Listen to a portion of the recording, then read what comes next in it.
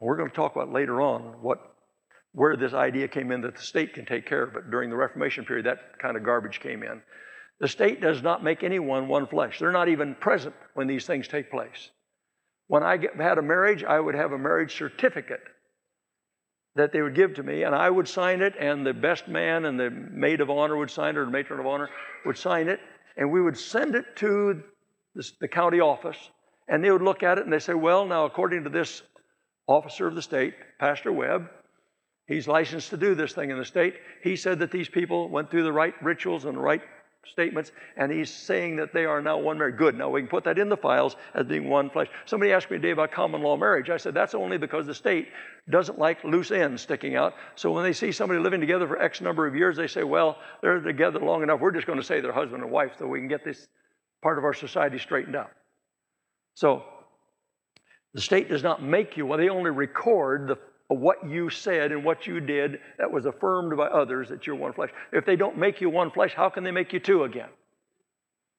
If God says what I've joined together no man can separate, only God can separate it, and he won't do it until death. He's already told you what the terms of the marriage really is.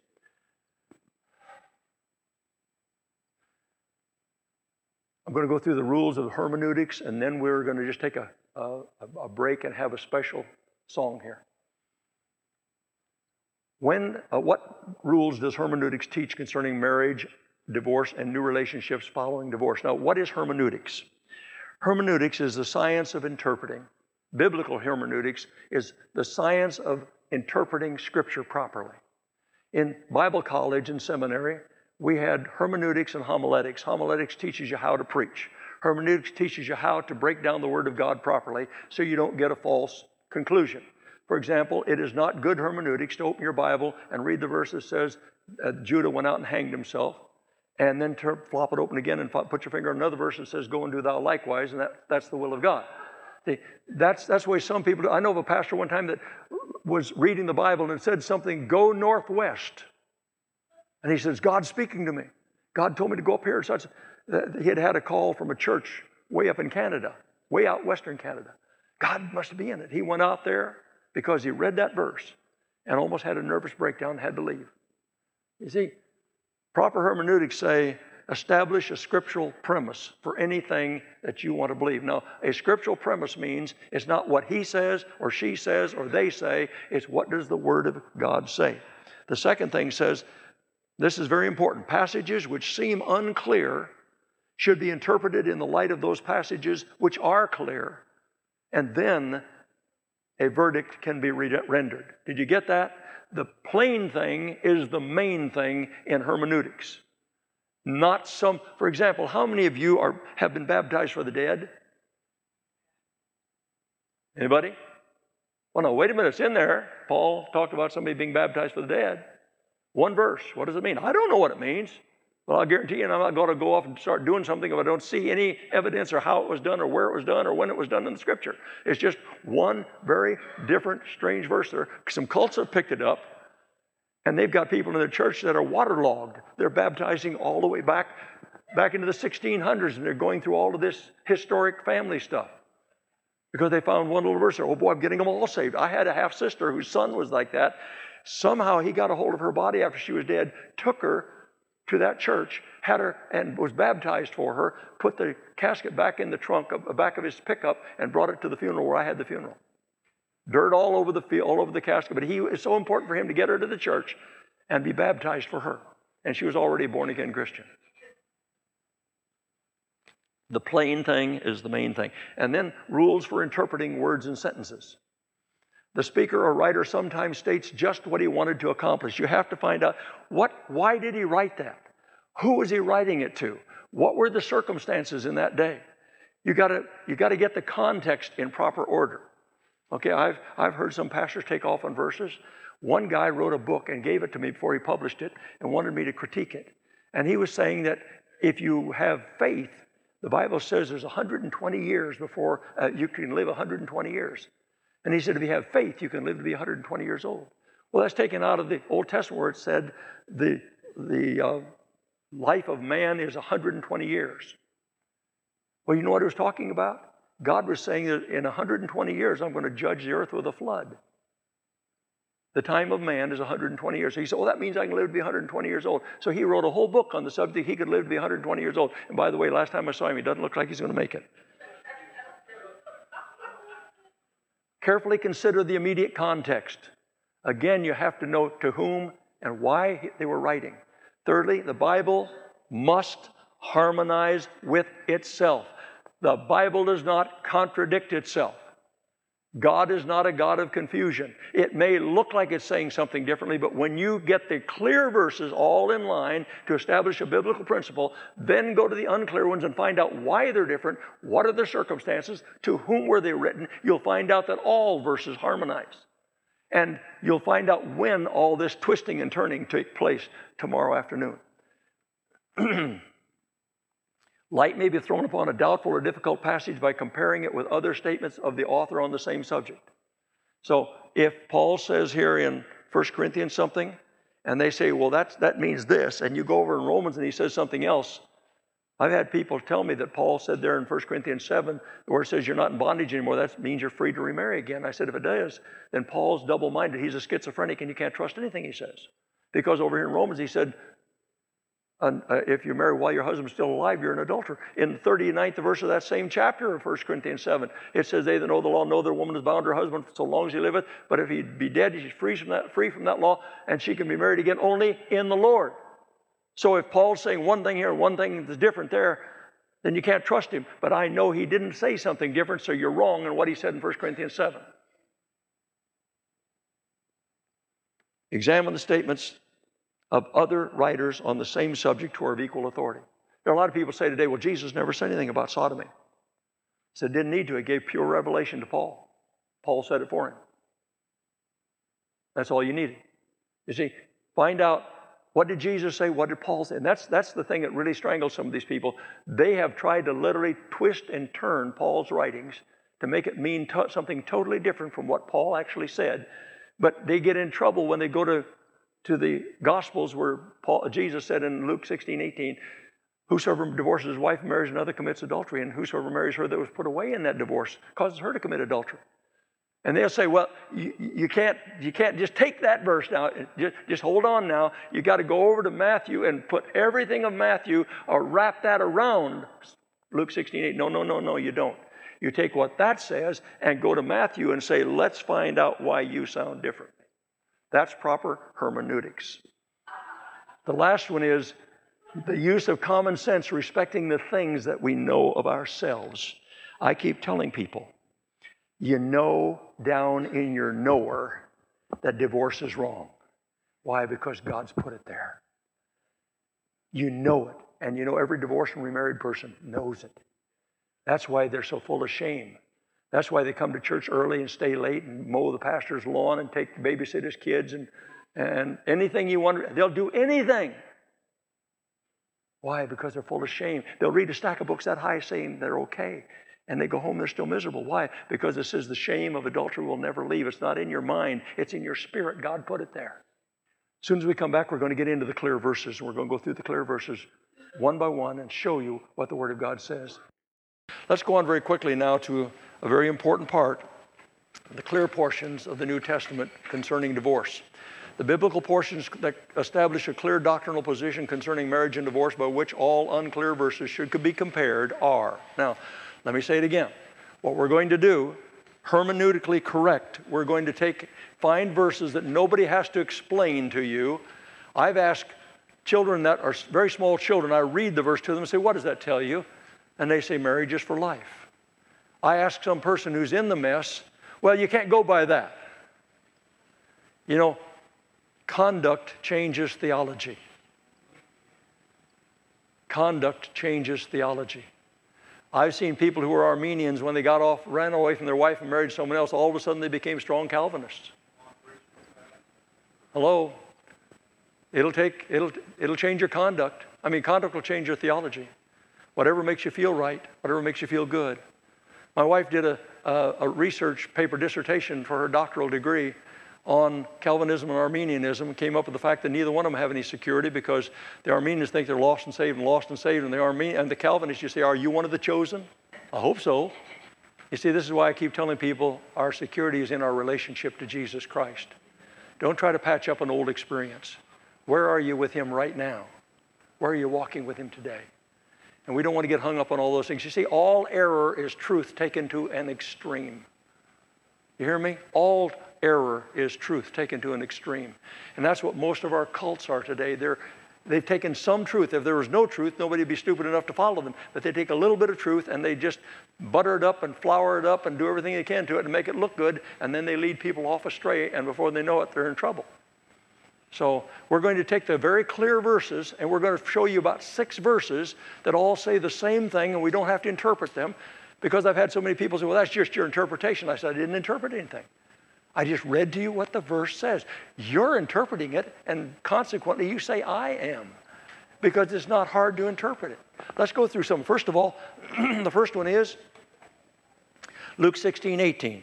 Very extensive, long verse. Whosoever divorces his wife and marries another commits what? Oh, let's just put some names to it. Whosoever divorces his wife and marries another. Let's say Jack and Jill. Here they are, 2 separate single individuals. And they get married. And God says He glues them together as one until death. And then it says that Jill divorces Jack and receives a divorce certificate. Now, you know a lot of people that have divorce certificates. Are you married? No, here's my divorce certificate. Oh, that means you're not married. Yeah, I got my divorce certificate. I'm not married anymore. Oh, I see. Whosoever divorces his wife and marries another is married again in a blended family? No, that isn't what it says. Whosoever divorces his wife and marries another commits adultery. You're calling it a divorce, but if you remarry, God calls it adultery. What? Now, the only way that can be adultery is if you and your wife are still one flesh. If you're married to someone else and God calls it adultery. Adultery is sex outside the marriage. Hello? Let's go to that. Here's Jill divorced Jack and married Dave. Got a marriage certificate. Think about it. The only way that can be adultery, Dave and Jill are legally married by society, and Jesus calls it adultery. He says if they marry again, it commits adultery. But then, now you have Jill and Dave, and then Sue comes along, and Jack marries Sue. After Jill has already gotten a divorce from him, Jack marries Sue. Jill is already remarried. God calls that adultery. But now Jack marries Sue, and God says she's causing him to commit adultery. Now how can that be adultery? The only way that can be adultery is Jack and Jill say they won't even fit together. Jack and Sue and Dave and Jill would never fit together as one flesh. They can't fit together. I remember one presentation one time where they used to hand out different colors of clay and then mash them all together. And when they got all through, while they're talking about it, say, now separate all the clay, will you please? How do you do that? Well, that's the way marriage is. You can't separate it that way. It says that Jack is committing adultery, or Jill is committing adultery when she divorced Jack and married Dave. And then Sue came along and married Jack, who was divorced, but the innocent party. And he was committing, she was causing him to commit adultery. The only way that can happen is because Jack and Jill are still one flesh and will be until they die. And by the way, it says there, the first word in that verse is, whosoever divorces his wife. Whosoever. That's the same word found in John 3:16. Whosoever believeth on him shall not perish but have everlasting life. Who does that include? Whosoever. Anybody on earth that will repent of their sins and trust Jesus Christ as Lord will be saved. Why do we want to change it here? Whosoever. Oh, yeah, but that was before I was a Christian. No. Whosoever divorces his wife and marries another commits adultery. And whosoever marries her that is put away in that divorce causes her to commit adultery. Jill and Dave are legally married by society. Remember that. They got a marriage certificate. Jesus calls that adultery. Jack and Jill were still one flesh regardless of man's laws. Jack and Sue marry. Jack was the innocent party in the divorce. You've heard the innocent party, they're allowed to remarry. Jesus said even if the innocent party remarries after that divorce, it's still adultery. I didn't say that. That's not my interpretation. Some people, are you saying? I'm not saying. I'm only telling you what it says. I put some names to it. The clear verses and portions of the New Testament concerning divorce, the biblical portion that establish it are. First of all, let's go back to Mark 10. I've got to get back to Mark 10 for you. We've got to go through some verses here first. Okay, Mark 10. And the Pharisees came to him and asked him, is it lawful for a man to put away his wife? Tempting him. What were they trying to do? They're trying to get him in trouble. Remember, they came to him one other time and said, should we pay taxes? Well, they knew that there were a bunch of Jews that were rebelling against Rome and said no Jew should pay taxes. And so if he joined them, then the Roman government would get him. And if he said we should pay taxes, then these rebels would be against him and try to kill him too. And what did Jesus say? He said, well, let me see a coin. Oh, whose inscription is there? Oh, that's Caesar. Oh, well, give to Caesar what's Caesar, give God what's God. And they went away confused. They couldn't trap him. Well, they're trying to trap him again because of the two schools, which our brother spoke this morning, Hillel and Shammai. Hillel was a liberal one. If you danced in the street with your hair down, or if you burned the bagels, or if you yelled at your wife yelled at you while your parents were around and embarrassed you, or if you even found a woman that's more attractive than your wife.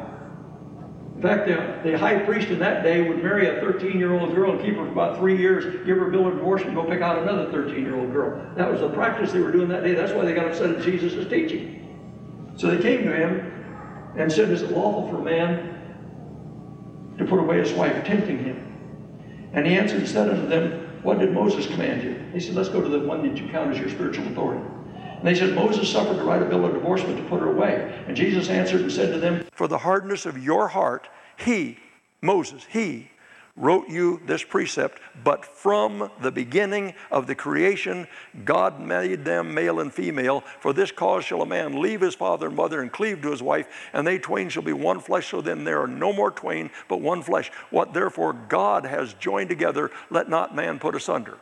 Now that was to the Pharisees. Then the future church talked to him about it. There in verse 9, or verse 10. And in the house, his disciples asked him again of the same matter. And he said unto them, whosoever shall put away his wife and marry another committeth adultery against her, because they're still joined. And if a woman shall put away her husband and be married to another, she committeth adultery. Now, is there any question about what he was saying there? Is that some obscure hidden idea or thought there? It's just as clear as Luke 16:18, isn't it? So now there's two verses. Now go to Romans 7:2 and 3. They that know the law know that a woman is bound to her husband so long as he liveth. But if her husband be dead, she's free from that law. But if while her husband liveth, she be married to another man, she shall be called an adulteress. That is not an act. That's a state of being. She is an adulteress.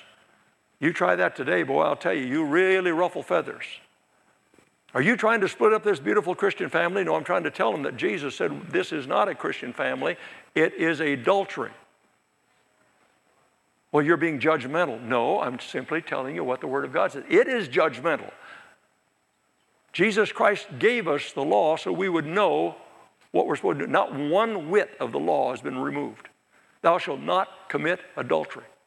Thou shalt honor thy father and thy mother. Thou shalt not covet thy neighbor's wife. All those commandments are still in effect today.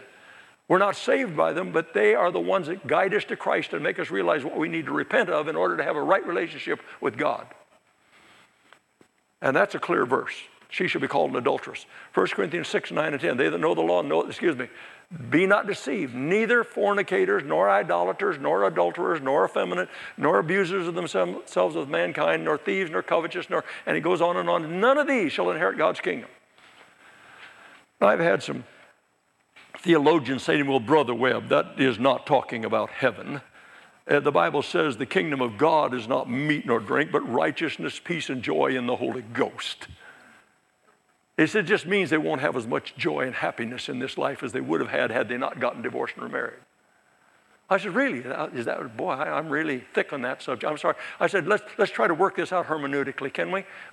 Matthew 5, if a man looks at a woman with lust in his heart, he'd be better off if he'd pluck out his eye and cut off his hand and cast them from him and go out into eternity without those members than to keep them and not repent and go out into eternity to be cast down into the lowest parts of hell.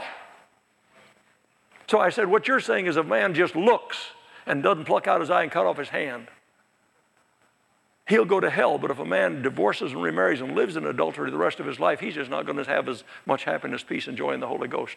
I said, does that wash theologically for you? But remember, it goes on to say, and such were some of you. There's always hope if they repent of it. It's a lifestyle. He's not talking about sin there in 1 Corinthians. He's talking about a lifestyle. If you live that lifestyle, it's evidence that you never really committed your life to the Lordship of Jesus Christ. That's why Jesus said in Luke 14, if anybody comes to me and isn't willing to hate his father and mother and wife and children and brothers and sisters and his own life also, he cannot be my disciple. Whosoever be of you that's not willing to forsake all that he hath, to take up his cross daily and follow me, he cannot be my disciple. And then last verses, and he whosoever be of you that's not willing to forsake all that he hath cannot be my disciple. You know what? We have a bunch of people today that have gotten an inoculation of religion just enough to keep them from getting the genuine salvation. I believe in Jesus Christ. I tell them, so does the devil. And he trembles, but he's not going to heaven. Jesus said, I am not, I like what one man said, Jesus didn't come to save sinners. He came to save repentant sinners. If you don't repent, he said, you'll perish. Amen or oh me, which is it going to be? 1 Corinthians 7, 10 and 11. 1 Corinthians 7, 10 and 11. Look at that with me. We're finding the clear verses now.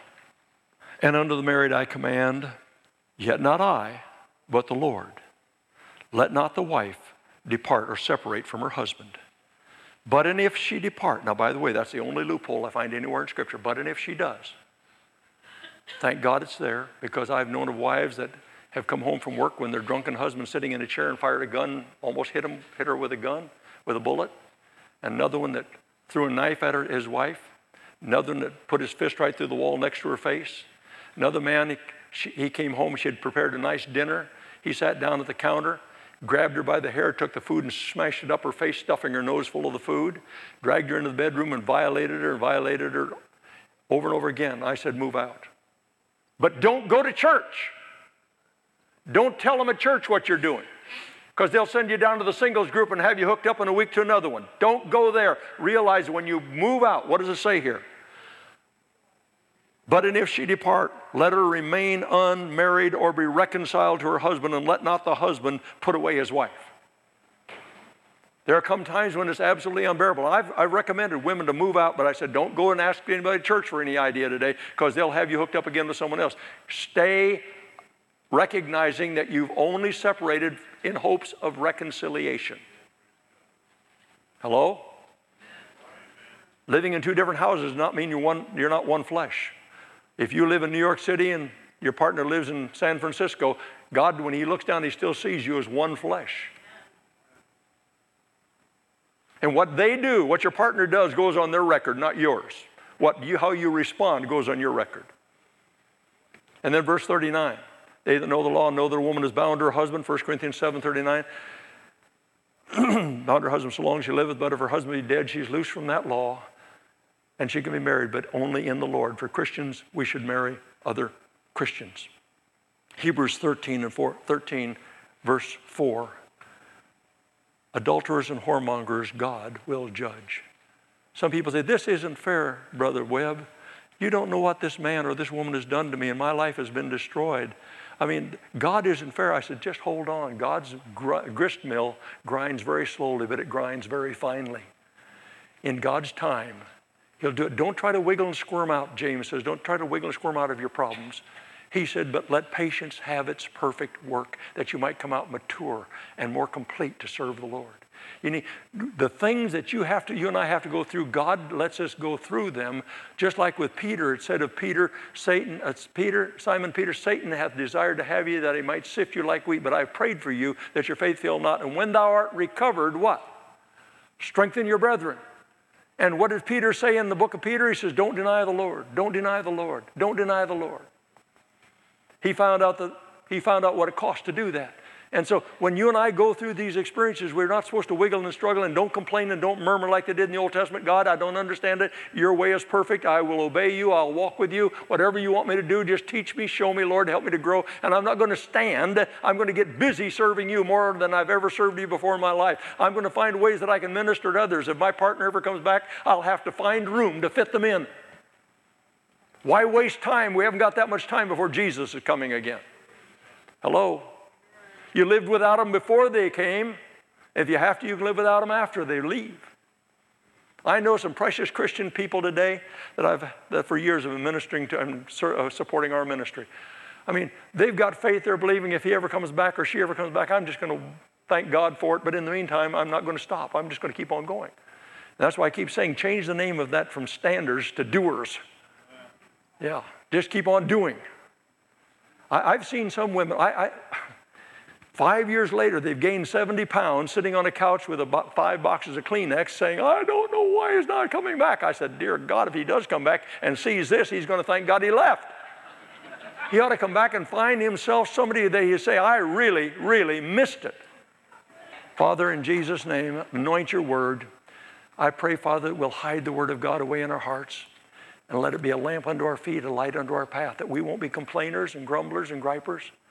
We will be doers and know that you love us with an everlasting love, and you alone promised you would never leave us. You would never forsake us. And that's why, Lord, it would be sin for us to ever allow our husband or wife to ever be our best friend, because you have to be our best friend. You said that if in comparison, our love for our wife and our husband and our mother and our father and our children, our love for you should be like love and hatred. That it wouldn't make any difference what anybody says or does to us. It really doesn't make any difference, because our best friend is still going to be there. Help us to know that and walk in that truth, I pray. In Jesus' precious name, amen. I passed over a page yesterday that was very important, and this morning when I awakened, I thought, wait a minute, I haven't done unclear verses yet.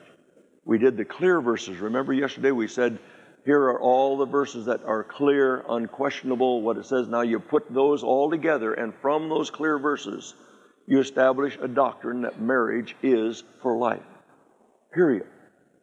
And then now we're going to go to the verses that the 5-word school has used to try to twist it all. The 5 words, except it be for fornication. And they have based their total theology on those words. We're going to understand after we're done this morning where they came from, why they're there, and what they really mean.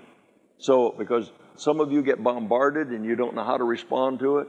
And by the way, by me saying it this morning, you will not get it, and it will not be yours, because you'll be lucky if you remember 5% of what you've heard in this conference 24 hours later. Now, let me say that again. Someone said preaching is like setting a case of open pop bottles over about 10 feet from you and taking a bucket of water and throwing it and trying to fill them. You know how much water it takes before you finally fill those bottles, because you can't absorb it all. That's why you have to take down notes to help remember. That's why you need to get tapes to go over it again and again and again. I want to tell you something. I still study all the time. I still go back and refresh my mind continuously, and I've been doing it for 25 years.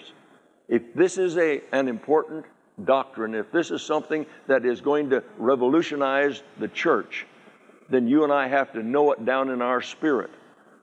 And we've got to be able to say, but the Word of God says, but the Word of God says, but the Word of God says, and walk away. If they don't change, don't worry about it. You have planted a seed, and God's Word is always good seed. All it's looking for is good soil to land in. Okay? Jesus gave the illustration of the sower that went forth to sow seed. Some fell on the hard path, and the birds came and took it away. And that's a symbol of Satan taking the Word away from them. Then the next went into shallow soil, sprang forth. And how many of you have seen people, oh, hallelujah, glory to God, I'm just so glad I'm saved, Jesus done this. And about 3 months later, the dirt hits the fan, and everything doesn't work out right, and they walk away. That's the shallow soil. Then it's the one where they, glory to God, hallelujah, and then they get all involved in the riches and the problems and the situations of this present world, and the weeds come up and choke out the life. You know, only 1 out of 4 made it. And that's the seed that fell into good soil. See, all that we're saying this week is presenting good seed to you. And you know, you can walk out of here, people can walk out of here and be changed none whatsoever. People can walk out of here and be more hardened toward the truth than ever before. And others go out saying, glory to God, now I have the truth and I can walk in it. What's the difference? It's not the seed. It's the soil. What is the good soil? Those that hear the Word of God and do it. I've had people, I've told things that, well, I don't care what you say, I'm not going to do that. I said, I didn't say it, God said it, and you do whatever you want to with it. And I don't walk away and say, man, I just flunked completely. I'm just a total failure. No. All I am to be is a witness. Please get that down in your heart. God did not tell you you had to be a soul winner. He said you had to be a witness. What is light? Light just illuminates. It doesn't change your brain. It just illuminates so you can see. And you and I bring light. What is the light? The Word of God. Bring light to them, and then let the Holy Spirit do the rest of the work. I don't have the time for the whole story, but there was a man over in Europe somewhere, over in, I wish I could remember, England is it? Yeah, I think it's England. An elderly man that every day went out on the street and handed out gospel tracts for 40-some years, every single day. And one evangelist was talking over in another country one time and asked a man who was in charge of a huge military base and found out he was a Christian. He said, how did you become a Christian? He said, I was over there in England, he said, and I was walking down the street, and this old man walked out and handed me a tract and said, do you know for sure if you died tonight where you'd go? Do you know you can go to heaven? And he said, he left that tract with me. I was a little upset. He said, but I got to my room and I read it, and God convicted me, and I accepted Christ. And then they go on down the line. Another person who was a leader in another nation, another person who was a head missionary of a huge mission station, and he found about 15 or 20 people everywhere he traveled, and he said, how did you get saved? Well, I was over in England, and I was walking down this street, and this little old man came out and gave me a tract. He said, brother, I'm going to go find that man. He went over and he found out that the man was in a nursing home. And he went in and started talking to him. He said, have you ever heard anyone ever come back and thank you for witnessing on the street? No. Did you ever know that you ever impacted anybody's life? He said, no. 40-some years. Every day. He didn't know it, but he's impacted the whole world. This man sat down and took these testimonies, these people, and started giving them to him and showing them to him. He sat there weeping. Started weeping. I didn't know if I had any fruit or not. I just did what I knew the Lord told me I was supposed to do. Be a witness. That's all we have to do, is be a witness for Jesus Christ. Leave the rest up to Him. You may never know until you get there. You know, the evangelist that was in the meetings where I got saved, I was just a punk teenager. I went where he has no idea what happened after he left that little church in Fremont, Nebraska. When I come up and say, hey, brother, look how God has used me. Look at all these others that are in the ministry. Look at these others that are on the mission field today that God has allowed me to impact. Whew. You talk about compounded interest. We don't even understand compounded interest. Turn with me to Matthew. Matthew chapter 19. Matthew chapter 19, verses 5. We'll start with verse 3. The Pharisees also came unto him, tempting him, there it is again, saying, is it lawful for a man to put away his wife for every cause? And he answered and said unto them, have you not read that he which made them at the beginning made them male and female? And whosoever will be chief among you, let him be your servant. Even as the Son of Man came not to be ministered unto, but to ministry it gave. Sorry, I turned 2 pages here. There. And said, for this cause shall a man leave father and mother, and shall cleave to his wife, and the twain shall be one flesh. Now there's nothing different, is there, from Mark when I read that yesterday? The Gospel of Mark, right down the line. Wherefore there are no more twain, but one flesh. What therefore God hath joined together, let not man put asunder. Exactly what is said in Mark. They say unto him, why did Moses then command to give a writing of divorcement to put her away?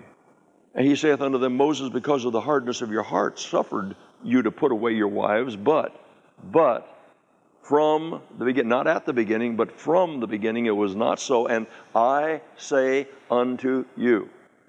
What did he say? You've heard it said that thou shalt not commit murder. But I say unto you, if you have hatred in your heart towards someone, you are a murderer. He raised the bar. He raised the standard. And Jesus said, I know what Moses said in the Old Testament, but I say unto you. And once he says that, forget what was said before. Okay? It's over. Now we have more light. We have more understanding of what God's Word has to say. But I say unto you, whosoever shall put away his wife, oh, there it is, except to be for fornication, shall marry another, committeth adultery, and whosoever marrieth her that is put away doth commit adultery. Now, why did he have that in there? You see, Matthew is written to the Jews, Mark is written to the Romans, and Luke is written to the Greek. So you'll find that there's a difference in each one of them. Matthew was definitely written to the Jews. First of all, in the genealogy, it shows that Jesus was the promised Messiah. Well, the Romans and the Greeks weren't that interested in that, but the Jews had to know that this was the one that had been promised, that this was the Messiah. Whenever the Jews were looking for an earthly kingdom, so all the time when Jesus talks about the heaven, the kingdom of God, he talks about the kingdom of heaven, the kingdom of heaven. If you get over into Mark and Luke, he talks about the kingdom of God. Because the Jews wanted an earthly kingdom, he kept saying, my kingdom is not of this world, it's of heaven. So when you read Matthew, I told you, you have to find the context, you have to find out who they're writing to, why they're saying it the way they said it.